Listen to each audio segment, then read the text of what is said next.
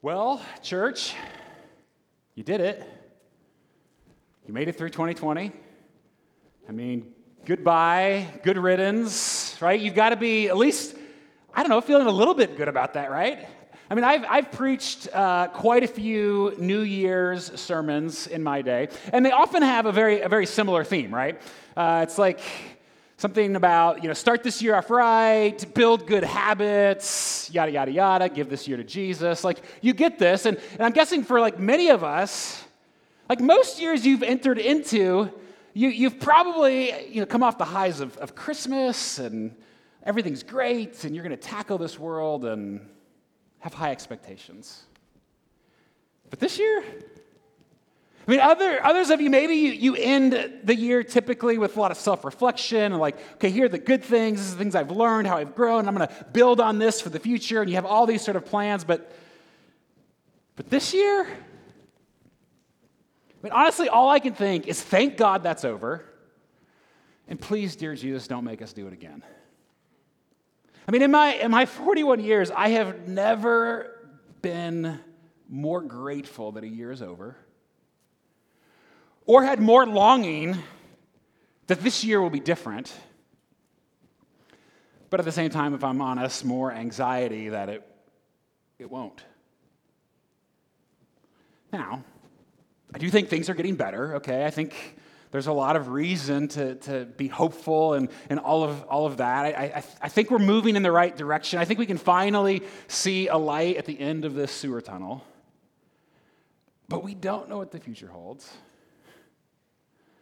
Chances are it is still going to be a long, dark winter. And we don't know if 2021 is going to be any better.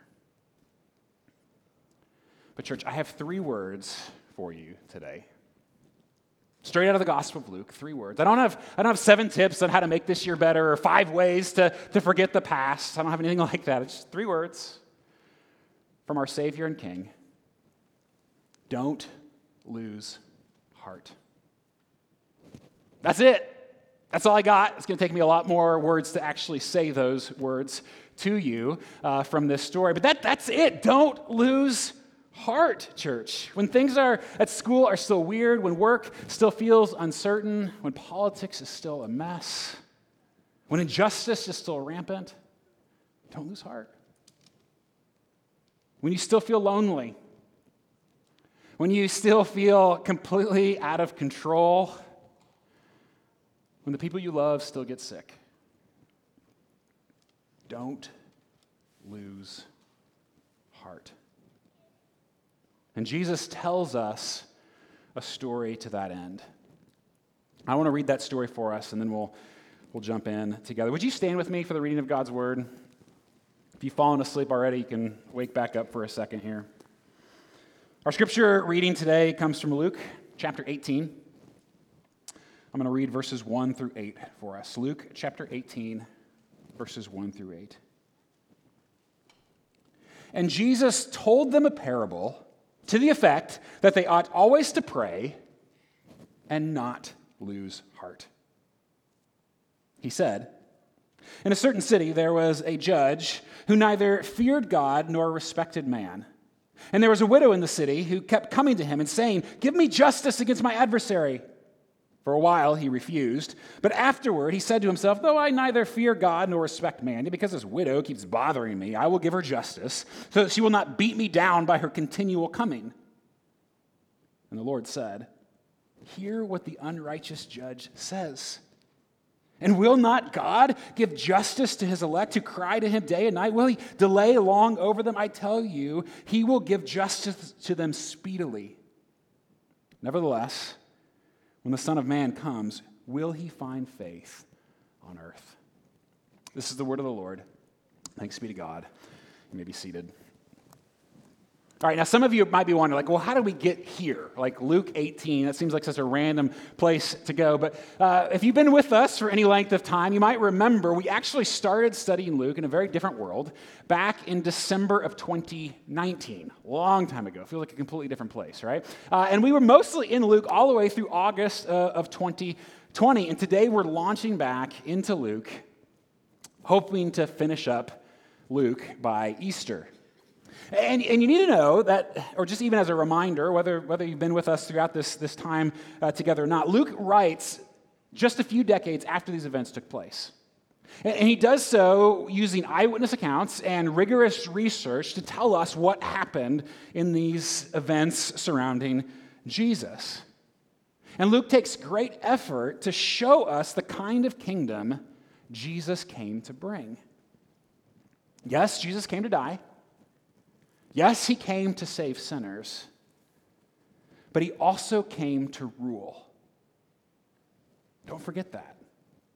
That's why we're calling this final series in Luke Rediscovering Jesus' Kingdom. Because yes, we are still waiting for his kingdom to come. We've talked about that with Revelation this fall, with this series on heaven over Advent. We're waiting for his kingdom to come. Yet Luke shows us what life in his kingdom ought to look like today, right now, for us as his subjects. Because if you're a follower of Jesus, you are subjects of his kingdom even now. And as his subjects in his kingdom, we should never lose heart. And in this parable, we see three reasons why we don't need to lose heart. I'm going to read the first verse for us again, 18:1, just how Luke sets it up for us, right? 18:1, it says, "And Jesus told them a parable to the effect that they ought always to pray," we'll get to that, "and not lose heart." Now, to understand this, I read this story for us. You can follow back along in the scriptures here, but you got to enter into the world of this woman who Jesus is describing. Because it's pretty awful what's happening to her. And so think about that, not only did Jesus know that we would need a word of encouragement not to lose heart, he paints a picture at just how ugly life can get. He's basically saying, life with me can be a bit like this. And so you've got to imagine this woman. In the first century, culturally, she's already at a huge disadvantage, right? She didn't matter much to that society, but she mattered to Jesus. And he uses her as the example. And not only that, she's a widow, which meant, again, culturally, she has very few options. That's vulnerable today, can be, right? But back then, very few options. Like she was either dependent on those around her to care for her, completely dependent, or she had to sort of scrounge up a living to survive for herself. And it's not going well, Jesus tells us. Like to no fault of her own, she's being treated unjustly. Someone knows how vulnerable she is and is taking advantage of her. And even the fact that she is the one going to the judge, we read that and it just seems normal to us, but that was unheard of in that culture, right? Because in her culture, the men in her life would be expected to go to the judge for her. Women, in most circumstances, weren't even allowed to testify in court in the first century. But the fact that she is there before the judge means she has no one. There's nobody in her life that cares for her, nobody who helps her. She has no friends, no family, and no hope. She is utterly alone.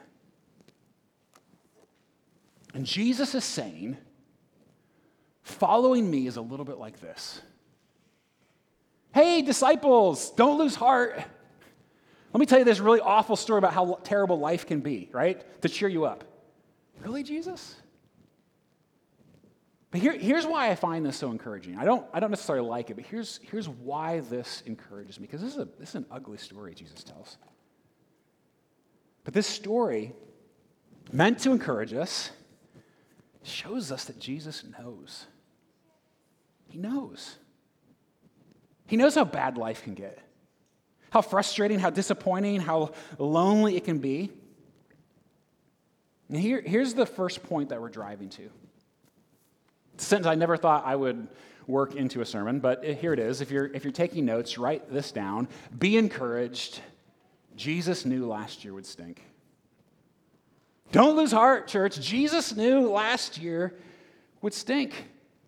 Because in this story, right, Jesus doesn't tell a story about, hey, disciples, hey, followers of me, if you follow me, everything in your life is always going to go according to plan. Everything's going to be perfect all the time. Jesus doesn't say that. Instead, he tells the story of her. And you see, I think for me, church, sometimes when I imagine life in Jesus' kingdom, I think it's supposed to be all easy, right? Everything's supposed to go my way. Frankly, we're so shocked sometimes when it doesn't.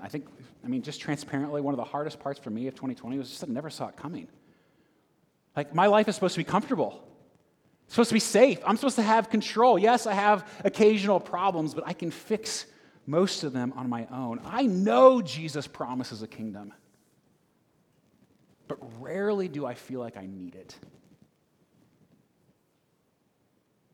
And we very conveniently tend to forget Jesus' other promises. Promises, you should hang this one in your house. Like, this is a promise of Jesus. In this world, you will have trouble, Jesus. It's like, you got that hanging in your wall somewhere? I kind of doubt it, right? It's not exactly my life verse. And Jesus, he promises weeping, pain, sorrow, hostility, and persecution. And what this year has reminded me is that I need a better kingdom. Because yes, there is one coming, right? We talked about that with Revelation. We've looked back, but right now the kingdoms are at war. Like, there is real evil and injustice in our world, natural disasters and mutating viruses, and we have a real enemy who wants to destroy us. If anything, church, Jesus is telling us this story to remind us, to say to us, actually, it's worse than you think. Our world is more broken. The pain is more real, the suffering more deep. It's worse than we think. Now, I do think sometimes we can confuse who that enemy is. Right? If these kingdoms are at war, we kind of forget who our enemy is. We think it's, that person who cut us off in traffic, it's a political party, it's my ex, it's a family member, it's something like that, right? We have these other people that we project upon, but the Apostle Paul tells us who our real enemy is in Ephesians. He says, "For we do not wrestle against flesh and blood," like people with skin, is what he's saying, "but against the rulers, against the authorities, against the cosmic powers over this present darkness, against the spiritual forces of evil in the heavenly places." That our real enemy doesn't wear skin, which is way scarier. There is an unseen power at work of evil within our broken world. There is a cosmic monster seeking to destroy us that would make Stephen King soil himself. And he has had a heyday in 2020. And I'm not just talking about viruses and riots and political tensions.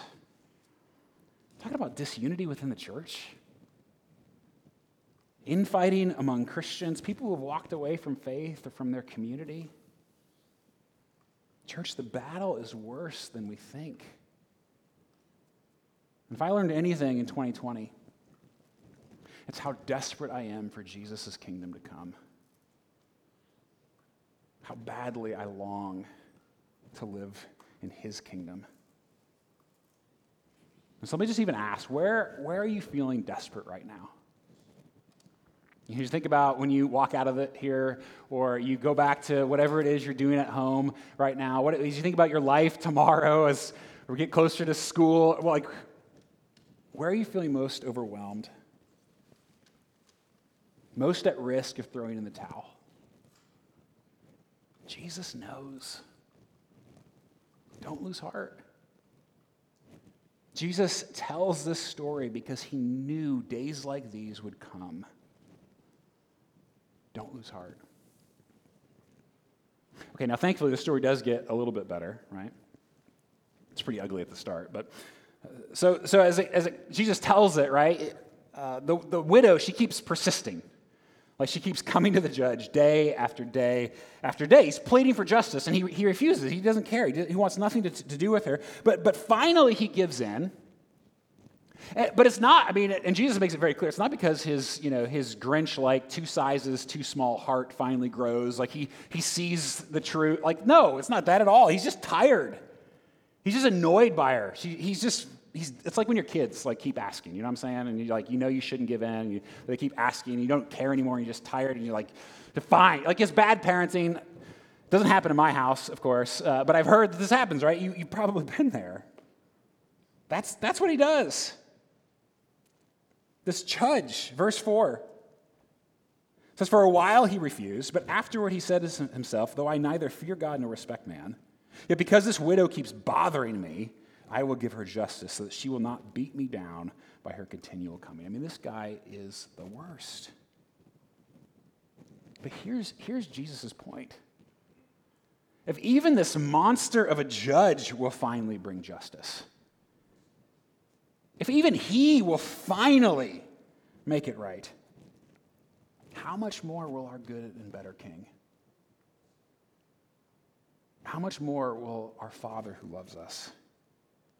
If this wicked judge will do this, look at verse 7. If he'll do that, this is what Jesus is saying, will not God give justice to his elect who cry to him day and night? Will he delay long over them? I tell you, he will give justice to them speedily. Yes, this time of waiting is hard. So many unknowns, and we feel our desperation. But Jesus is still our better King. That's the second thing. Don't lose heart. Jesus is still our better King. This year, it's been a hard year to be a leader of, I think, anything, right, this past year. Some of you know this intimately. Some of you are just exhausted, worn out, whether it's leading a school or a hospital or a business or a family or a church or a city, a nation, right? It's been a really, really hard year to lead. We should pray for our leaders. We should encourage the leaders around us and be very, very patient, please, with your leaders, right? It's been a hard year.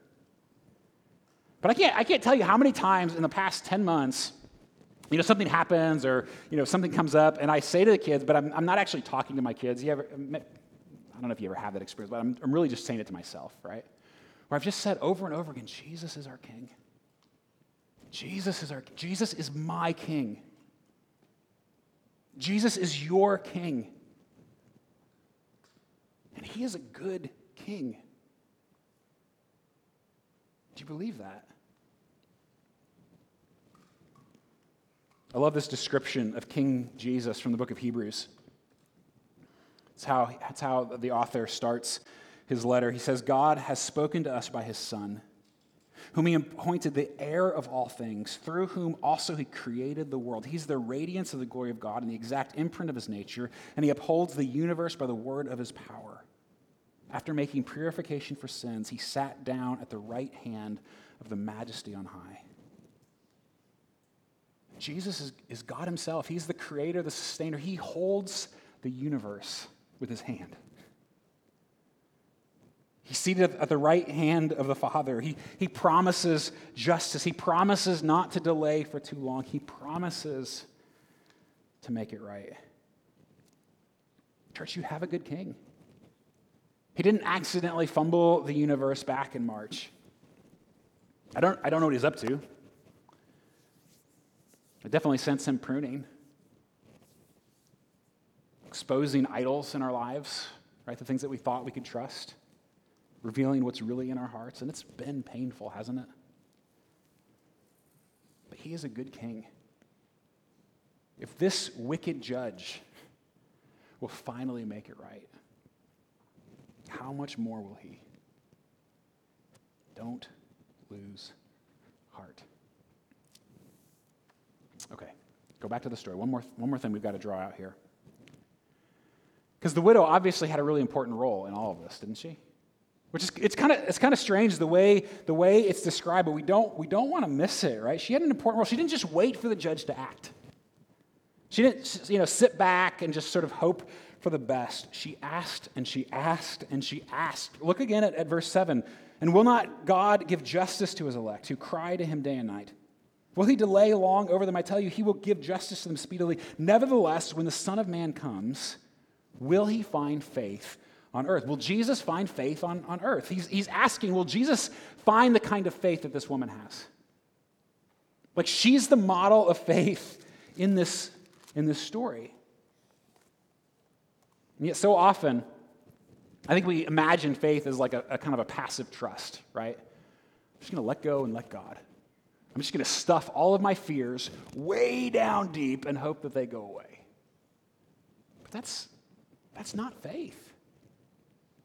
Martin Schleske, German author and violin maker, in his beautiful book, I'm just in the middle of it, it's been just outstanding. He writes, faith in Jesus will never entail a contemplative retreat into an inner world, but will defy every crisis to its face. That is this woman. Her faith is not passive.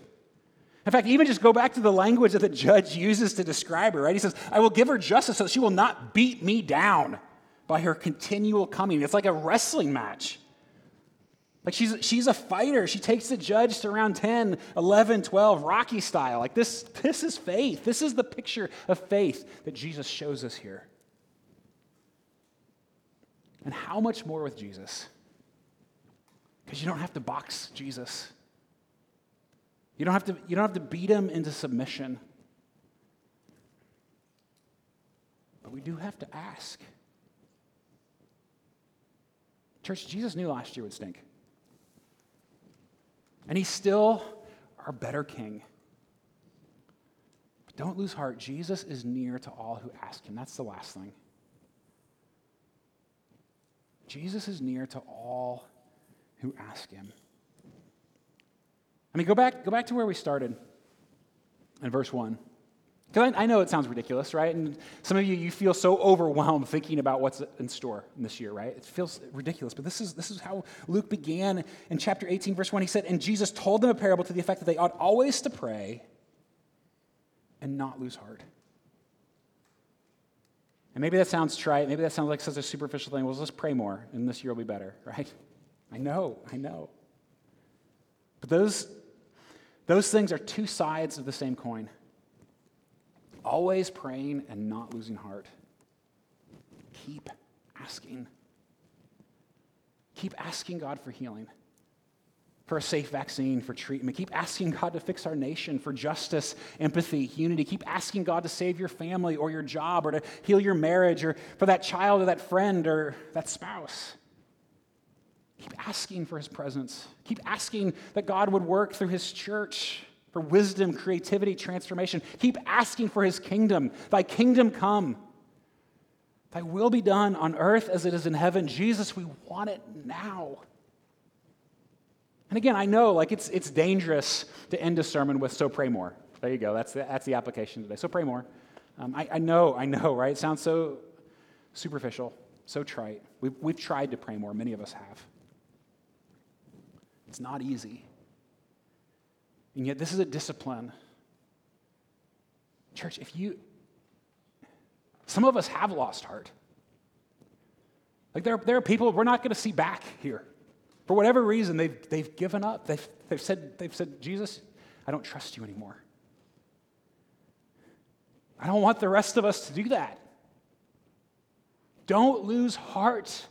And what Luke is showing us, what Jesus is showing us here is that to do that, you've got to keep asking. You've got to keep coming back to him over and over again. And you have to have a plan to do that. It's not just going to happen, right? You can just say, well, tomorrow I'm going to pray more. Like, how are you going to do that?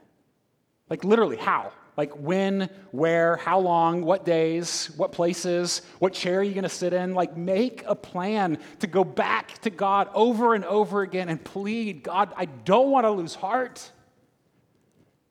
Don't let me lose heart. If you want to stay faithful in 2021, make a plan to keep contending with Jesus, to keep pursuing him, to keep going back to him over and over and over again. You have to. Our souls are at stake, people. One thing I'm really excited about this new year is a new tool that we're creating as a church to help us here, not just with prayer, but with all of the disciplines that help us, that train us to contend with God. It's going to be available in just a couple of weeks. We're calling it The Formed Life, theformed.life. You can actually go ahead and sign up for that. Check out the website. This is just to help us do some of these things a little bit better together as a church. We can't just do them by ourselves. We need one another. But Jesus is near to all who ask him. And he is near to you. Don't lose heart in 2021. Again, I know some of us feel a lot like this woman. At the end of our rope, desperate, tired, overwhelmed. The thought of getting up tomorrow might just seem exhausted. And we don't know if 2021 is going to be any better. But I do know this. you have a good king. And I know sometimes when I picture Jesus as a king, I picture him in this like distant palace. It's like the Crown, and they're all sort of distant and aloof, just completely out of touch, right, with reality. But that is not our king. Because what the scriptures teach is that because of Jesus' life, death, and resurrection, not only is our king, he's also our brother. Like as we heard that song this morning, I know it sounds like sacrilegious to say, right? But that's what the scriptures teach, that Jesus is the rightful Son of God. He is the heir to this throne, king of the universe. But we, through faith in Jesus, have been adopted into this family. And so we don't have a distant and aloof king that we have to sort of plead with or beg. No, he is our brother. Like your family with the king of the universe. And we can ask him anytime for anything. And he will listen. He is a good king. So church, don't lose heart. Let's pray together. Father, we do come to you knowing that you hear our prayers because of your Son, because of our brother Jesus. And Jesus, we thank you that you have made a way through your life, death, and resurrection back to God. A way to hope and to joy.